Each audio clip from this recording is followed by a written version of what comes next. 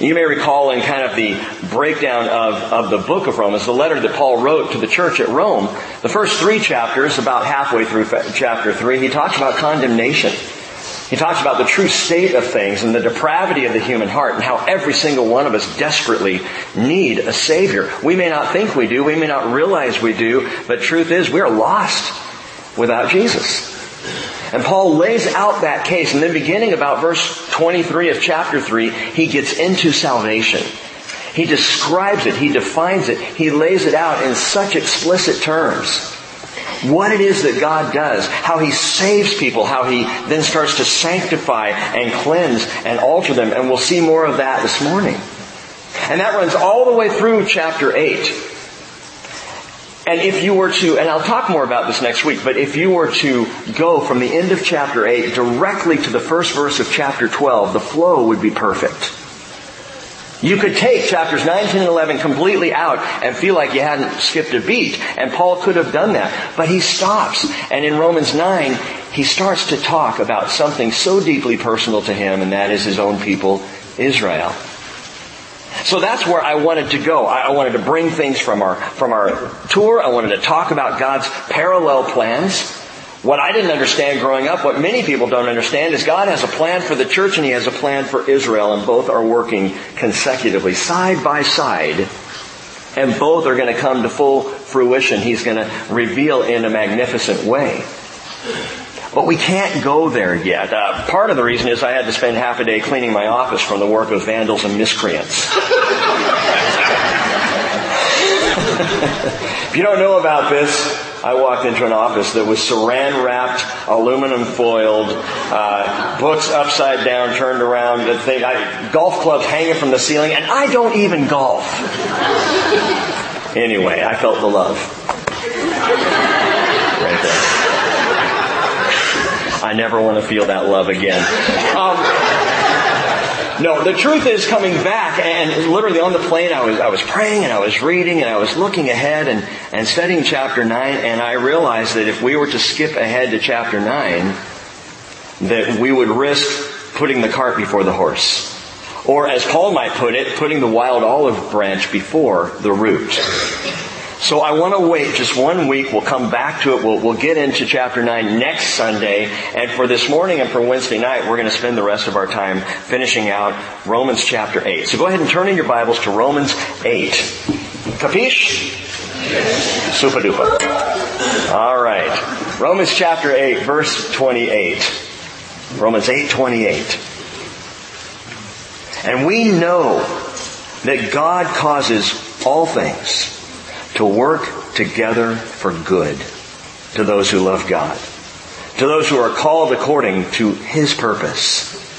For those whom He foreknew, He also predestined to become conformed to the image of His Son, so that He would be the firstborn among many brethren. And these whom He predestined, He also called. And these whom He called, He also justified. And these whom He justified, He also glorified. Father, I thank You so much for Your Word. I thank You, Lord, that You had the foreknowledge, as it were, the wisdom to put these things down in writing. From Genesis through Revelation, I thank You for every word that You had placed in the Scriptures. I thank You, Father, for protecting it across thousands of years to bring to us that we might read and study and know it this morning. I thank You for the clarity in it, Lord. I thank You for how it stands up. And I pray this morning that You would change our hearts by the work of Your Spirit and the Word that is before us. And Lord, help us to understand. Give us the spirit of revelation today and change us in Jesus' name. Amen. Amen. Well, on the first morning of our tour, I came down for breakfast and I saw Roni, our tour guide, Roni Winter. Fantastic. Best tour guide in Israel. And that's not just me saying that. He's got a reputation. He is amazing. And so I walked up to him and I said, "Hey, Roni, how'd you sleep?" And he said, like a baby. I woke every hour and cried a little bit. You see, Ronnie was on week 4 of 6 straight weeks without bread. He's on a non-bread diet. He was running our entire tour eating power bars that he got from a U.S. Costco. He was thankful for those at least. But he was always hungry. You need to understand, going without bread in Israel is like going without pasta in Italy. It's like going without poutine in Canada. I mean, you just don't do it. You know what poutine is? Okay, it's French fries with gravy and cheese, and it's weird. It's just weird, those Canadians. You gotta love them. But all the way through the trip, I'd look over at Ronnie and he'd say, "Oh, I'm so hungry. I'm just so hungry." I'm like, "Eat a power bar, man." He wanted bread. And he kept confessing to me how much he was just hungry for good bread. He even directed Cheryl and I to a place, a food court. We ended up eating on the very last night of the tour, but early on in the tour, Cheryl and I went there, a place called Sarona in Tel Aviv. And it's this indoor food court of all these chefs and these amazing different foods you can eat. And we had an amazing burger there in Sarona. A cheeseburger, which you're not supposed to have because it ain't kosher. Cheese and meat together, you just don't do in Israel. But Tel Aviv, Tel Aviv's not kosher. So we went to this place, and we got these burgers with melted Gouda on top. And it came with these homemade, home-baked buns. In-N-Out would be in trouble if this place opened up in the United States. I mean, amazing, amazing. The buns were so good. And I was thinking about how there is nothing like good bread. Nothing. My family did a diet where we had to kind of swear off bread for a while, and it was painful. I mean, you give me good bread and oil and I'll be happy for days. There's nothing like good bread. No wonder Jesus said, "I am the bread of life." He chose that one substance, that food that is a staple for life. He said that in John 6:48. "I am the bread of life." It is the first of 7 I am statements that Jesus made. You Bible students know connecting himself with the Father who called himself the great I am. I am that I am. And Jesus said, "And I am the bread of life." Bread is sustaining. And bread is satisfying. And it's strengthening. And it can even be soothing. A nice piece of bread. God's will is like good bread. God's will is like good bread in that it is sustaining. His purposes in our lives, satisfying, strengthening, even soothing. God's will is like good bread. But let me clarify something about God's will, which is what we're going to look at and consider in these few verses. God's will is His will. The purpose of God is His own. It is not about me. It is not about you. It is not about anyone else. You need to know, dear fellowship, this church does not exist for me or any other pastor or leader or minister or servant. We are not here to leave our mark. We're not here to be a footprint on Whidbey Island, to grow a vast empire of religiosity. We are not here to make our stamp or to imprint ourselves. We are here to point people to Jesus for the purpose of His glory. And that is it. Jesus and His glory. See, Paul wrote in Ephesians 1:5, He predestined us to adoption as sons through Jesus Christ to Himself according to the kind intention of His will. I love that phrase. Because God's will is His greatest kindness. And Paul writes to the praise of His glory, the glory of His grace which He freely bestowed on us in the Beloved, that is Jesus Christ. God's will is His will, and it is like good bread for you, for me. Bread typically, now it takes some combination of ingredients. If you want to make bread, you're going to need butter and flour and salt and shortening and sugar and some kind of yeast along with water. And you mix all of that up, and somehow, I don't know how because I've never made bread, but it makes bread. So with the kind intention of God's will in mind, I want to consider what I think Paul lays out before us as the primary ingredients of God's purpose. The primary ingredients of His will. In these 3 verses, verse 28 through 30, Paul lists 6 different ingredients of God's intended will and purpose for our lives. Walk through them with me. The first one is foreknowledge. Ingredient number 1, as we look at these, foreknowledge. Verse 29 tells us, for those whom He foreknew. Which simply means He knew you before you knew Him. He knew all about you before you knew anything of Him. He understood you before you began to understand Him. And even if you don't understand Him, He understands you fully. He has foreknown. He has foreknowledge. Good bread starts with good flour. You have bad flour, you're going to have bad bread. Well, God's will begins with the flour of foreknowledge. And foreknowledge is absolutely critical in understanding what it is that he's talking about in verses 29 and 30. The argument over predestination, over God's sovereignty versus free will. We'll talk about that in just a few minutes. But you've got to begin with foreknowledge, and Paul does. The foreknowledge of God. The bottom line is this: there is nothing we've done that He didn't know we were going to do.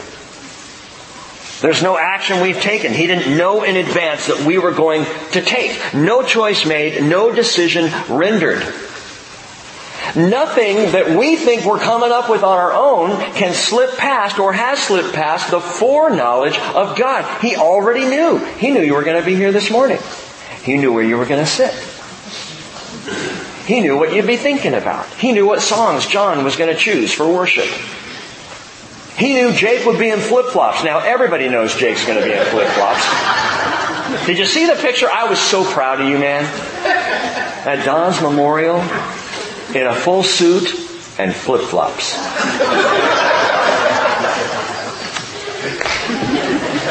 I had a tear in my eye when I saw the picture. Foreknowledge. The foreknowledge of God is not like, understand, parental intuition, where you just know they're up to something. That's not foreknowledge. That's a hunch. Foreknowledge is not an inkling. It is not a guesstimation. God is not weighing the facts that He has against His own feelings. Paul uses the Greek word prognosko. Prognosko, which is foreknowledge. It's where we get our word prognosis. But even our translation, our use of prognosis, medical prognoses are knowledge based on some semblance of fact. There's some symptoms. You look at the evidence and then you make a prognosis based on that evidence that you see. God had no evidence, no fact, nothing seen. He just knew exactly what was coming. Foreknowledge. He knew what you would do. He knew what you would think. He knew what life you would choose to live. I would choose to live. It's absolutely omniscience. The omniscience, the knowing of God. He knows what's going to happen long before it happens because He's already seen it happen. One of my favorite things in talking about God and His greatness is we are bound by time. He is not. And I know that's a mind blower, but if you could literally stand outside of time, then you could see everything happening simultaneously. Right? You could see all of time happening at once. It's the Goodyear blimp example I've used before and you may have heard before. If you're in a Goodyear blimp watching a parade, you can see the whole thing happening at once. But if you're on the parade route, you only see each float as it comes by, one after another, in chronological consecutive order. God is in the blimp. He sees it all. Which is why marvelously He can look at you and your failure and your sin and your need, and He can look at Jesus on the cross at the same moment and say, justified. Foreknowledge of God. Isaiah 46 verse 9. The prophet declared, remember the former things long past. God says, for I am God and there is no other. I am God. And there is no one like me, declaring the end from the beginning and from ancient times, things which have not been done, saying my purpose, my will, if you will be established, and I will accomplish all my good pleasure. He's seen it all. History beginning, history ending. Jesus said in Revelation 22 verse 6, it's done. I am the Alpha and the Omega, the beginning and the end, which means history is not a nail-biter for God. It is for me. This election season is a nail-biter. Well, actually not so much anymore, because at this point I'm like, whatever. Let's just roll the dice and see where we're going to go. But He's seen it all. Foreknowledge. But get this. Foreknowledge, divine foreknowledge, is more than simply knowledge of what's coming. It is knowledge in relationship. Knowledge in relationship. The Hebrew equivalent word that is used throughout the Hebrew Scriptures is yada. And yada not only means to know, but it means to choose. It means to understand. And it means, it's translated, to care for. Consider for a moment Abraham. Keep your finger there and go all the way back to Genesis chapter 12. Genesis chapter 12. God foreknew Abraham. God foreknew Sarah. He foreknew Isaac and Jacob and the children of Israel. And as a matter of fact, in the next section we get to, 9 through 11, you're going to see that. Part of Paul turning and talking about Israel is to give the perfect example of exactly what he's talking about here in Romans chapter 8. God foreknew all of these things. Genesis chapter 12 verse 1 says, the Lord said to Abram, go forth from your country and from your relatives and from your father's house to the land which I will show you. And I will make you a great nation. And I will bless you. And I will make your name great, and so you shall be a blessing. And I will bless those who bless you. And the one who curses you, I will curse. And in you, all the families of the earth will be blessed. He knew Abraham.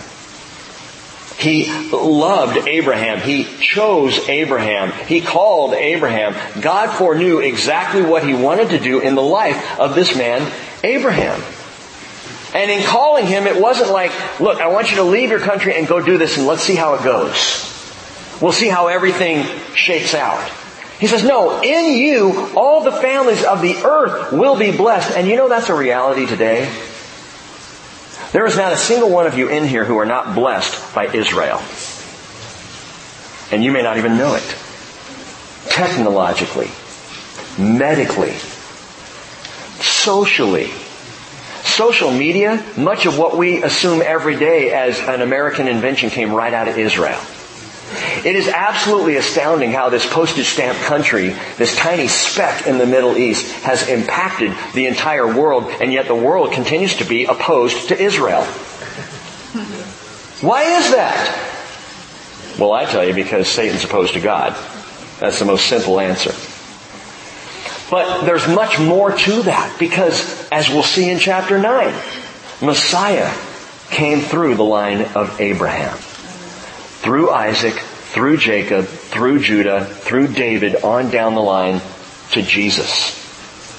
And this entire world is not what it would have been had Jesus not come. This entire world has been blessed, just as God said it will be and would be, and it's going to be, even more so than we can possibly imagine right now. In you all the families of the earth will be blessed. I know you, Abraham. In fact, Genesis 18 verse 19 says, for I have chosen him. The word chosen, yada, I have known him. I've known him, I've chosen him so that he may command his children and his household after him to keep the way of the Lord by doing righteousness and justice, so that the Lord may bring upon Abraham what he has spoken about him. The point is this, and you can go back to Romans. We briefly look at Abraham because God knew him, God chose him, and the foreknowledge of God is personal. The foreknowledge of God is relational. Of the seed of Abraham, that is Israel, God said, Hosea chapter 13 verse 5, I cared for you in the wilderness, yada. I knew you in the wilderness. I cared for you. I chose you. I looked after you in the wilderness, in the land of drought. As they had their pleasure, they became satisfied. And being satisfied, their heart became proud. Therefore, they forgot me. What is spoken of Israel there is a picture of humanity. I knew you. I knew what you would do. I foreknew you. God chose even to knit you together in your mother's womb to give you life. Have you forgotten Him? He who knew you before you took a breath. The foreknowledge of God is relationship foreknowledge. Now someone might ask the question, okay, so how could Israel especially know God, be known by God, and yet reject God? How could that people do that? It was the Pharisaical problem, and it's a continued problem today in the world. The Pharisaical problem, Jesus said, Luke 11:43, "Woe to you Pharisees, for you love the chief seats in the synagogues and the respectful greetings in the marketplaces." And that's a problem. Paul put it this way, 1 Corinthians 8, verse 1, "Knowledge makes arrogant, but love edifies." He says, if anyone supposes that he knows anything, he has not yet known as he ought to know. What do you mean, Paul? I mean, if you puff yourself up in prideful knowledge, then you really don't know as much as you think you know. But then Paul says this, "But if anyone loves God, he is known by God." What does love have to do with knowledge? Relationship. The foreknowledge of God who chose to give you life, to give you existence. And now the question for you and for me is, what are we going to do with it? He foreknew you. If you love God, He knew you would. If you reject God, He knew that too. But just understand this for every person who's ever lived. Before you loved Him, He loved you. And that to me is an overwhelming thought. What happened with Israel? They thought they had it down. The leadership thought they knew. They had the law, the 613 commandments. They focused on keeping it, on knowing it, and in so doing they missed the Father's love. The world forgets that aspect. The world sadly will look at Christianity and judge it and be intolerant toward it, saying you're just a bunch of religious people. And they miss the love. Let me ask you, those of you who were at Don's memorial, was there love here? Is there not love in this place today? Don't you love being around brothers and sisters in Christ? I don't know what I'd do without you. I don't know what I would do without a family like this. The foreknowledge of God is a foreknowledge of love. And by His foreknowledge, Romans 11:26 tells us, all Israel will be saved. How does that work? Come back next week, we'll talk about it. But like Israel, please know this. As He foreknew and He loved Israel, before Israel would choose Him, He knew you and He loved you and loves you before you have chosen Him. If you have chosen Him, you know that. If you haven't chosen Him, guess what? I can tell you two things. He knows you and He loves you. That's our God. That's something of foreknowledge, the first ingredient. The second ingredient, those whom He foreknew, He also predestined. Ingredient number 2, predestination. I love predestination. And fully disagree with those who think predestination is how God does everything. What do you mean?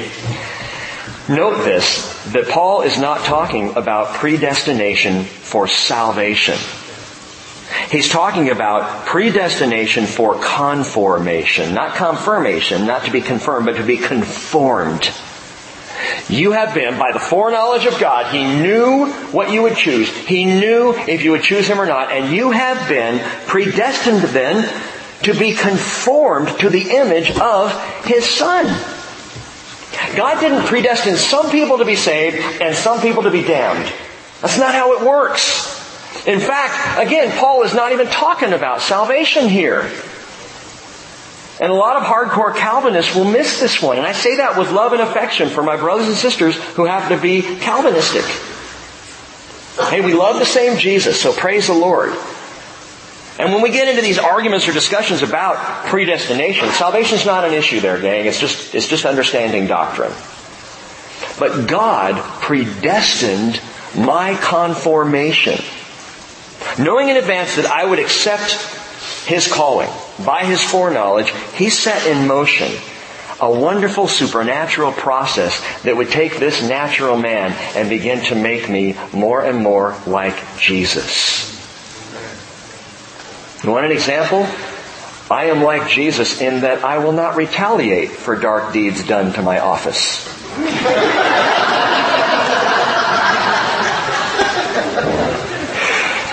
We have been predestined to be conformed. You could call conformation the baking process of the bread of God's will. That we're being conformed. We've talked about this word over and over in this section, this wonderful section of the book of Romans, talking about salvation and sanctification. To be sanctified is to be conformed after the image of Jesus, to look more like Jesus. Not to become Jesus. There's only one of Him, and we will never be Him. And not to be little gods. There's only one God, and I will never be God. But I can look like Jesus. I can love like Jesus. I can share grace like Jesus. I can be honest and truthful like Jesus. That's the best. And I've been predestined because God knew what I was going to choose. He then predestined me to be conformed after the image of Christ. Wow! And to what end? Well, the Apostle John writes in 1 John 3:2, Beloved, now we are children of God, and it has not yet appeared what we will be like, but we know when He appears, we will be like Him. Because we will see Him just as He is. So how does that idea fit with the idea of God's sovereignty? And if you've never thought about these things, this is a debate that has raged on. It's one of the great doctrinal debates of the ages. And wiser, smarter men than I have disagreed with what I'm going to tell you. And I'm going to give you Rick's opinion. It's the right opinion, but I'm going to give it as opinion. To the best of my understanding, divine predestination does not exclude self-determination. That is free will.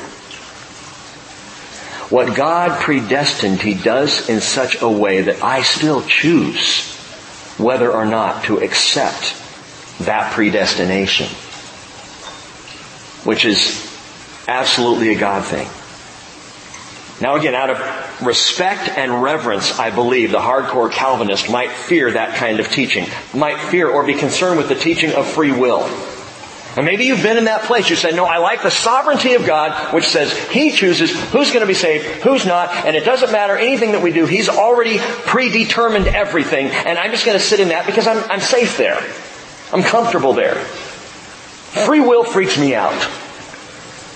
Because free will does involve you in the process. Free will does call you to make some choices in how you're going to live your life and who you're going to follow. And so there are those who would say, no, it's not free will, it's sovereignty. Listen, sovereignty without free will is not love. Love always demands a choice, and we know that God is love. God is love.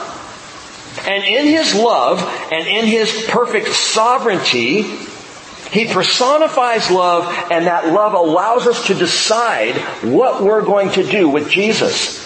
And He knew it ahead of time.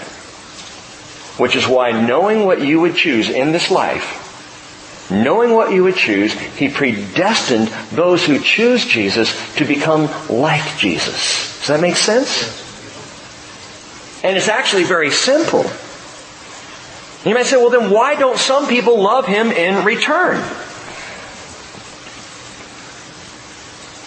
I say this with compassion.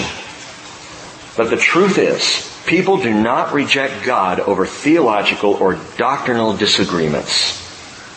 People reject God, they refuse relationship with God, not because they can't abide His standards or His commandments. They reject Him simply out of rebellion. That's all it is. I don't want to live His way. I don't want to be like Jesus. I want to live my life, and I don't want some God out in the heavens telling me how to live. It's just rebellion. That's all it is. And Jesus opens that up. He explains that to us. Back in John chapter 3. Just listen to this. Verse 16. Jesus said, you know the verse, for God so loved the world that He gave His only begotten Son, that whoever believes in Him shall not perish, but have eternal life. For God did not send the Son into the world to judge the world. Boy, the non-Christian world sees that completely differently. You Christians are intolerant, judgmental, bigots. Well, that's not why God sent the Son. It wasn't to judge the world, but that the world might be saved through Him. He who believes in Him is not judged. Listen, he who does not believe has been judged already. How? By the foreknowledge of God. You see, God knows every person that would reject Him. And I'm not talking about right now in this moment of your life. I'm talking across the span of a lifetime. You see, you need to understand that there are people who will reject God for 60 years and then finally their heart will break. They'll open wide their arms. They'll receive Jesus and they'll be saved. And God knows that. And so you may be even in a place right now where you're like, arms crossed, I don't want this stuff. I'm not going to live this way. And you may yet choose Jesus and God knows you're going to. But He also knows the heart of the man and the woman who will never choose Him, who will never accept Him, who will never respond to Him. And by that foreknowledge, He predestines them too, to the end that they have chosen. And so Jesus says, listen, he who does not believe has been judged already, because he has not believed in the name of the only begotten Son of God. This is the judgment, that the light has come into the world, and men love the darkness rather than the light, for their deeds were evil. For everyone who does evil hates the light and does not come to the light, for fear that his deeds will be exposed. Hey, listen, if you come to the light, yes, your deeds will be exposed. Just long enough for Jesus to wash them all away. He says, but he who practices the truth, doesn't mean he who's perfect in truth, but he who practices the truth comes to the light so that his deeds may be manifested as having been wrought in God. Understand this again. He foreknew people who would choose Him, and He predestined them to be conformed, which means the good things that come out of my life are because God is conforming me, because He is doing it. And I can't claim credit for that. I can claim credit for the bad things. But the good things and the love and the compassion and the kindness, it's Him. It's God at work, and Jesus makes that abundantly clear. The only reason a person doesn't come to God for both salvation and for sanctification is they don't want Him. And God, being a God of love, says, that's your choice. That's your decision. But choose Him and He will not only save you, He will have, get this, He will have already predestined you to Christ's likeness. Christians, listen, a lot of us strive for sanctification. We struggle with sin that is still evident in our lives. We want to be better. We pray, God, forgive me, I've blown it again. And again and again we go through this and we miss this basic, fundamental, fantastic truth that God is at work conforming you whether you realize it or not. He's doing it right now. I mean, not just this morning, but in your life, presently, currently. And you may think, man, I'm just messed up. And God's going, I know, but I'm working on you. I got you.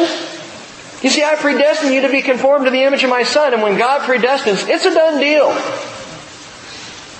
And you will, and I will experience that moment when I see Jesus as He is. Suddenly I'll go, He did it. All that I thought I would never be able to do, He did. He conformed me to the image of His Son. I just love that. So that why? So that He would be the firstborn, verse 29 continues, among many brethren. Wow! This is amazing! Jesus Christ, God made flesh, wants to be a brother. He counts us as family. Look back at verse 15 of Romans chapter 8. For you have not received a spirit of slavery leading to fear again. No, you've received a spirit of adoption as sons, by which we cry out, Abba, Father. The Spirit Himself testifies with our spirit that we are children of God. And if children, heirs also, heirs of God and fellow heirs with Christ. If indeed we suffer with Him, so that we may also be glorified with Him. Practically speaking, that means Jesus calls us brothers and sisters. Jesus does. He who is God. And the Bible tells us, Hebrews 2:11, both He who sanctifies and those who are sanctified are all from one. For which reason He is not ashamed to call them brethren. If Jesus were to walk in the doors this morning in the flesh and stand up in front of us, we would fall flat on our faces in worship and in awe. And He would put a hand on our shoulder, lift us up, and call us brothers and sisters. Family. It's astounding. Why would He do this? It says in Hebrews 2 verse 12 that He says, I will proclaim your name to my brethren. In the midst of the congregation, I, Jesus speaking, will sing your praise. And again, I will put my trust in Him. And again, behold, I am the children to whom God has given me. My brothers, my sisters, my family. And why? Because God's determination, by God's predetermination, we look more and more like Jesus. Being conformed to His image. My brother and I can walk through town together and people could see us together and go and think we were just friends. But the moment we start talking, the moment we start gesticulating and acting like we act, you'd go, oh, brothers. You should watch Ron preach sometime. Go over to Port of Call Church in Anacortes and watch Ron preach. You'd be like, oh, that's really scary. That's really scary. Because that's what Rick does every Sunday. Because our characteristics are similar. We spent, how many years of our lives growing up together and then living near each other and spending time together. So Ron and I have a lot of characteristics, some that we got from Seinfeld, but mostly that are just natural characteristics. I'm telling you. They're just natural characteristics. We look like each other because we're brothers. We will look like Jesus, having been conformed to Jesus, and people will say, oh, you're family. By the predetermined foreknowledge of God. Ingredient number 3. Calling. Calling. Verse 30. And these whom He predestined, He also called. I like that. Jesus called me up. Phone rang. It was Jesus. He called me. The word called means invited. And it's just like your cell phone rings, you pick it up. Hey, the bread's risen. It's almost done. I'm about to pull it out of the oven right now. Come and get it. He has called me. He has invited me. He has drawn me. It's Jesus on the beach in John 21. Oh, that morning, one of my favorite mornings on this last tour. We ended our time up in the Galilee, on the Sea of Galilee, on a beach of seashells and sand that could, we don't know for sure, but could very likely be the beach on which Jesus stood to call out to Peter and John and the apostles who were out fishing after the resurrection and say, hey, have you caught any fish? They're like, no. Throw the net on the other side of the boat. Oh yeah, that'll work. This guy's obviously a master fisherman. And of course, they do. They throw the net over, they pull it in. It is filled, John tells us, with 153 fish. 153. We've talked about that number. In Hebrew numerics, if you take every Hebrew letter for a number, 153 spells out Ani Elohim. I am God. It's amazing. And on that same beach, in that awesome moment, Peter jumps out of the boat. He swims to shore. He gets out of the water just, I think, as the boat is arriving. That's my boat. And he walks up the shore. And there's Jesus. And you know what Jesus says? I have returned in my glory. Fall down and worship. No. He says, come have breakfast. Come have breakfast. It's just an invitation to a meal. Jesus liked to eat. And there on the fire before them, fish was frying, bread was made. Come have breakfast. He calls them. Calling, invitation. By the way, what is the best answer when God calls? I'll give you the biblical answer. Here I am, Lord. Rick, here I am. Glenn, here I am. Skip, here I am. It's the best answer you can give to God when He calls you. Abraham answered that way in Genesis 22:1. Jacob answered that way in Genesis 31, verse 11. In Exodus chapter 3, verse 4, Moses hears the Lord call to him and says, here I am, Lord. In 1 Samuel chapter 3, verse 4, Samuel says, here I am, Lord. Isaiah chapter 6, verse 8, Isaiah says, here am I, Lord. He got it backwards, but it's still the here I am. In the book of Acts chapter 9, a simple servant in Damascus, a man by the name of Ananias, was sitting in his home one day and the Lord called Ananias and he said, here I am, Lord. And the Lord said, I want you to go to a man named Saul, a killer of Christians, and I want you to baptize him. The best response to the call of the Lord is to say, here I am. But get this. When a person answers that inviting call of the Lord, something flips. Something wonderful happens. Something changes. Isaiah 58 verse 9 says, then you will call and the Lord will answer. Then you will say, Father, and He will say, here I am. Then you will invite, and He will be the one. Isaiah says, you will cry, and He will say, here I am. So right now He's calling you. But once you've heard the call, once you're invited, then when you call Him, He says, here I am. He turns it around. He's the one. And by the way, in the coming kingdom, Isaiah tells us, Isaiah 65:23, it will also come to pass that before they call, I will answer. And while they're still speaking, I will hear. Foreknowledge, predestination, calling. These are good ingredients. But they seem a little out of order. I mean, did you notice that? Knowing me, He then predestined me. I get that. But after He predestined me, He called me. Wouldn't you think He would invite you first and then predestine you after you've accepted His invitation? No. He predestines you before He invites you. And that is sovereignty. Knowing what I choose, He made certain of my response before giving the invitation, and then and only then, He called me. Now I can give you kind of a lame example. It's not quite up to the wonder of that. But I knew Cheryl was going to say yes before I asked her. And any of you guys getting engaged or thinking about marriage, you want to be sure. Because the last thing you want to say is, will you marry me? And she said, no. I think not. You want to be sure of that answer. And that's why He predestines before He calls. He makes sure, by His foreknowledge, He assures our response, and then He invites us. He establishes, you might say, He establishes the yes, and then He calls us. And verse 30 continues and says, and these whom He called, He also justified. Ingredient number 4, justification. Foreknowledge, predestination, calling, and now justification. And we don't need to spend much time on this because we already have. Romans chapter 3 verse 26. He is both the just and the justifier of the one who has faith in Jesus.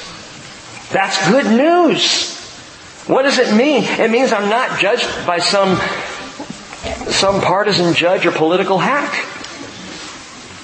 I'm not judged by someone whose judgment is wonky or uncertain. I am justified by the one who is perfectly just in and of Himself.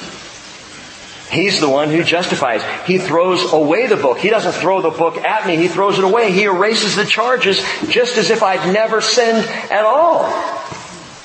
After He's called me, after He predestined me by His foreknowledge. David cried out. You know the whole situation with Bathsheba. and how he had her husband Uriah killed in battle because he had had an adulterous affair with her. It was sin of the highest. And David, when he is found out, he didn't confess, by the way, he was outed by the Lord through Nathan the prophet. But David, who was a man after God's own heart, when he realized what he had done, cried out to God. Psalm 51 verse 1, he said, "Be gracious to me, O God, according to your loving kindness, according to the greatness of your compassion. Blot out my transgressions." He cried, he prayed, and it couldn't happen.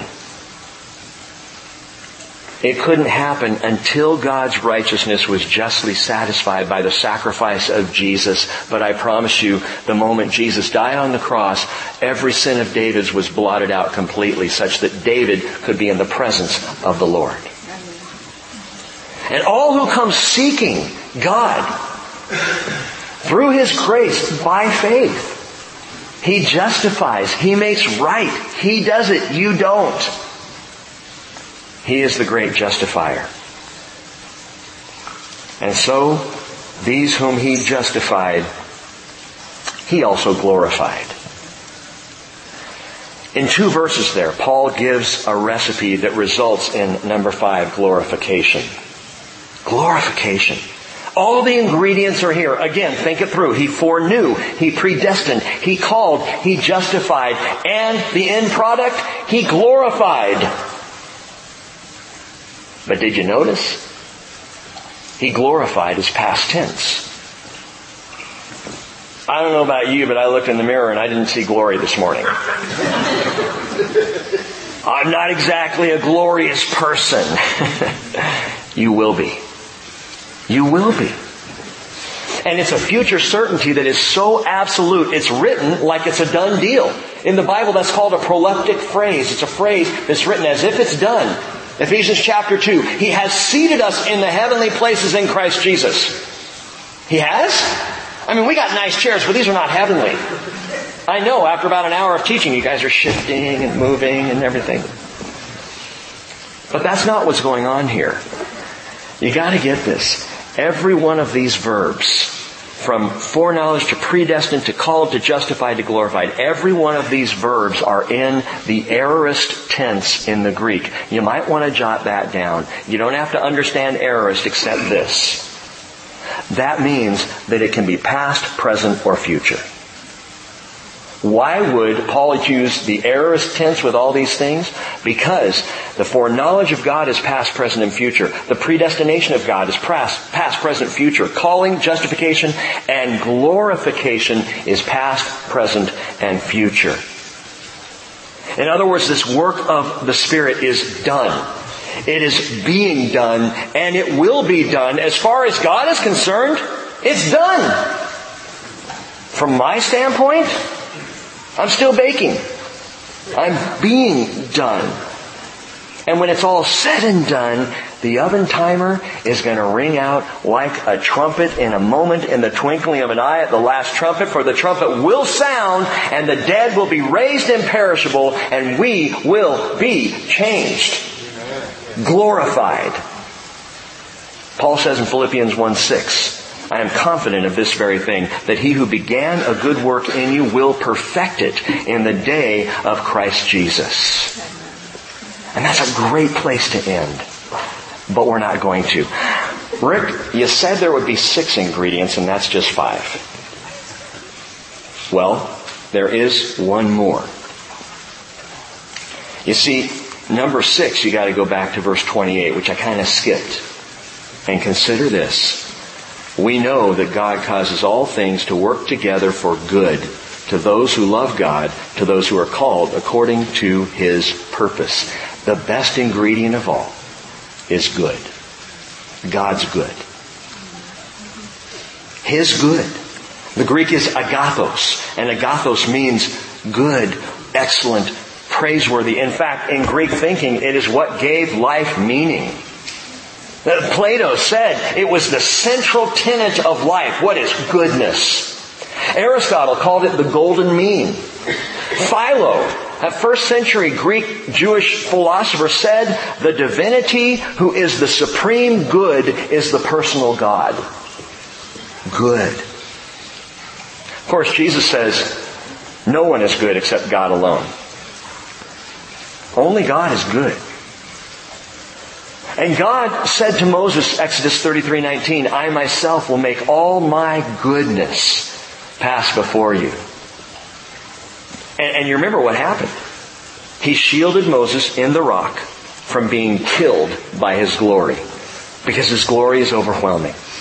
Moses goes up into the rock, God lays his hand over him, passes by and removes his hand, and Moses gets a sense of the trailing off glory of God. He gets a sense of God's goodness. It's why, by the way, God had required little golden bells to be stitched around the high priest's robe, that they would jingle when he goes into the Holy of Holies. He would put on this robe, and at the bottom of the robe it had a little pomegranate and a bell, and a pomegranate and a bell all the way around the robe. So he could go into the Holy of Holies and perform the work one day a year on Yom Kippur. And the reason the bells were there is so those on the outside could hear the bells jingling and know that he was still alive. If the bells stopped jingling, they would tie a rope around his ankle and just pull him out. The bell was to signify in the movement of the priest that he was alive. That is the grace of God. By the way, we were in Israel, and Eli Shakron is an archaeologist. He's been an archaeologist in Israel for 25, 30 years. And some of us got to meet him. We're introduced to him in the parking lot of Caesarea Maritima. And when we were talking, I said, Eli, tell me, what is, in all these years, what is the greatest, most significant archaeological find of your life? What would you say is number one? And he said, wait a minute. And he ran back to a bus, and he came back and he handed me a photograph. I've got it. Of one of the bells from the robe of the high priest. It had fallen down a little channel coming out of the Temple Mount. It was buried under, years and years of dirt and refuse. And as they have been excavating in 2011, they found this little bell. And they're not even sure exactly the date. They know it is at least first century. It may go back further than that. This little golden bell. Well, listen. In the kind intention of God's will, we discover two golden finds right there in verse 28. First off is that all things, gold bell number one, all things work together for good for those who love God. You might want to circle all things, because the Bible doesn't say some things.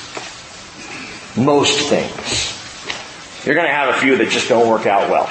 But most things will. That's not what it says. All things work together for good for those who love God. All things.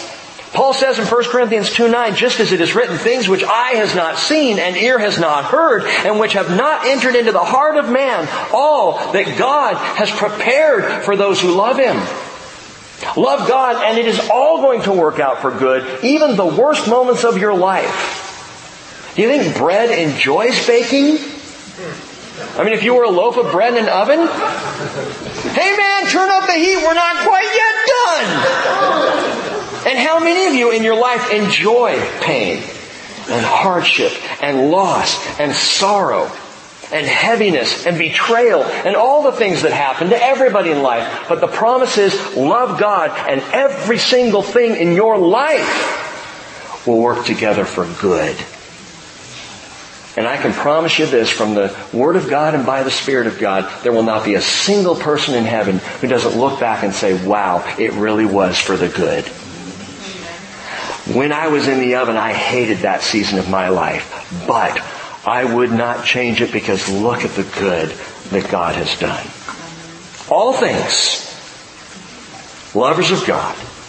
There's nothing in your life, good or bad, that you won't recognize as absolutely good. All things work together for good. And the second golden bell, the second find here, is that it's to those who are called according to His purpose. All things according to His purpose. And that is your choice. And that is my choice, to love God who has foreknown you and predestined you and called you and justified you and wants to glorify you. To love Him who has called you according, please listen, according to His will, not according to your will. According to His will, not according to some pastor's will. According to His will. All things. And this is the bread of His purpose. This is the bread of His purpose. Rick, why do you keep referring to bread? I mean, I guess you're using that as a little hook point in your teaching. No, I'm not. The word purpose in verse 28. All things work together for good to those who love God, to those who are called according to His purpose. The word purpose is prothesis. And prothesis in the Greek is used 4 times. It's used many, many times, just translated purpose. 4 times it is translated as a very specific kind of bread. 4 times. Twice are in the Septuagint. You Bible students know what the Septuagint is. It's the Greek translation of the Hebrew Scriptures. And so 2 times those Hebrew translators who translated the Old Testament into Greek, twice they used this word prothesis when talking about bread. Listen to this. Leviticus 24:17 says, "You shall put pure frankincense on each row, that it may be a memorial portion for the bread." The bread, that is the prothesis artus. Artus is bread, prothesis, purpose. The prothesis artus. Even an offering of fire to the Lord. Leviticus 24:7. 1 Samuel 21 verses 4 and 6. In verse 6, again in that Greek translation of the Hebrew Scriptures, it says the priest gave David consecrated bread. Prothesis artus. For there was no bread there, but the bread of the presence, which was removed before the Lord in order to put hot bread in its place when it was taken away. That bread was eaten by the priests. That bread was sustaining for the priests. And in the Septuagint, those translators, they said, you know what, this bread that's mentioned here in Leviticus and over here in 1 Samuel, this bread, we need to call it the prothesis artus. Why? Matthew chapter 12 verse 3. Jesus, in relating that story from 1 Samuel, says, "Have you not read what David did when he became hungry, he and his companions? How he entered the house of God and they ate consecrated bread, prothesis artus." It's that word for purpose. They ate the bread of purpose, Jesus said. He called it that. Hebrews chapter 9 verse 2. There was a tabernacle prepared, the outer one, in which there was the lampstand and the table of incense and the sacred bread. Sacred bread? Prothesis artus. The purposeful bread. And this is called the holy place. What's the point?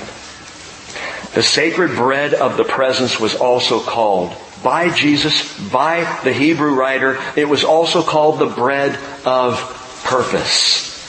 Because that bread that was in the holy place portrayed the divine nourishment of God and pointed to the coming Messiah who again said, "I am the bread of life." Jesus, the bread of life, came fulfilling perfectly the will and purpose of God, so that the will and purpose of God would be bread to you, bread to me, nourishment, strength, a sustaining influence in our lives.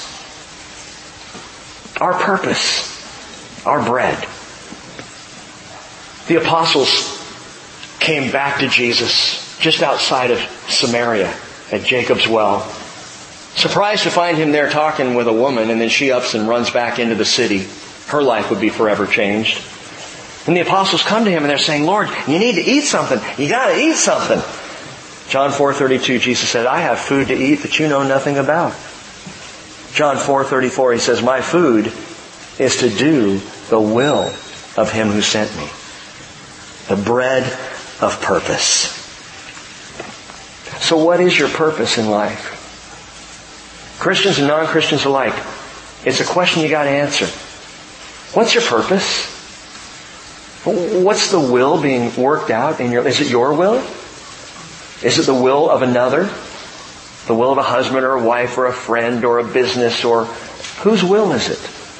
To be called according to His purpose means that I keep Jesus on the table, the bread of life. And Colossians 3:4 tells us when Christ, who is our life, is revealed, then you also will be revealed with Him in glory. Father, thank you. Thank you that in your foreknowledge, you chose to predestine us to be conformed to the image of your Son. Thank you, Lord, for inviting us, calling us. Thank you for justifying. And Lord, I can barely thank you for the glorification because it is so mind-boggling to me. It's just beyond my understanding what you have promised to do.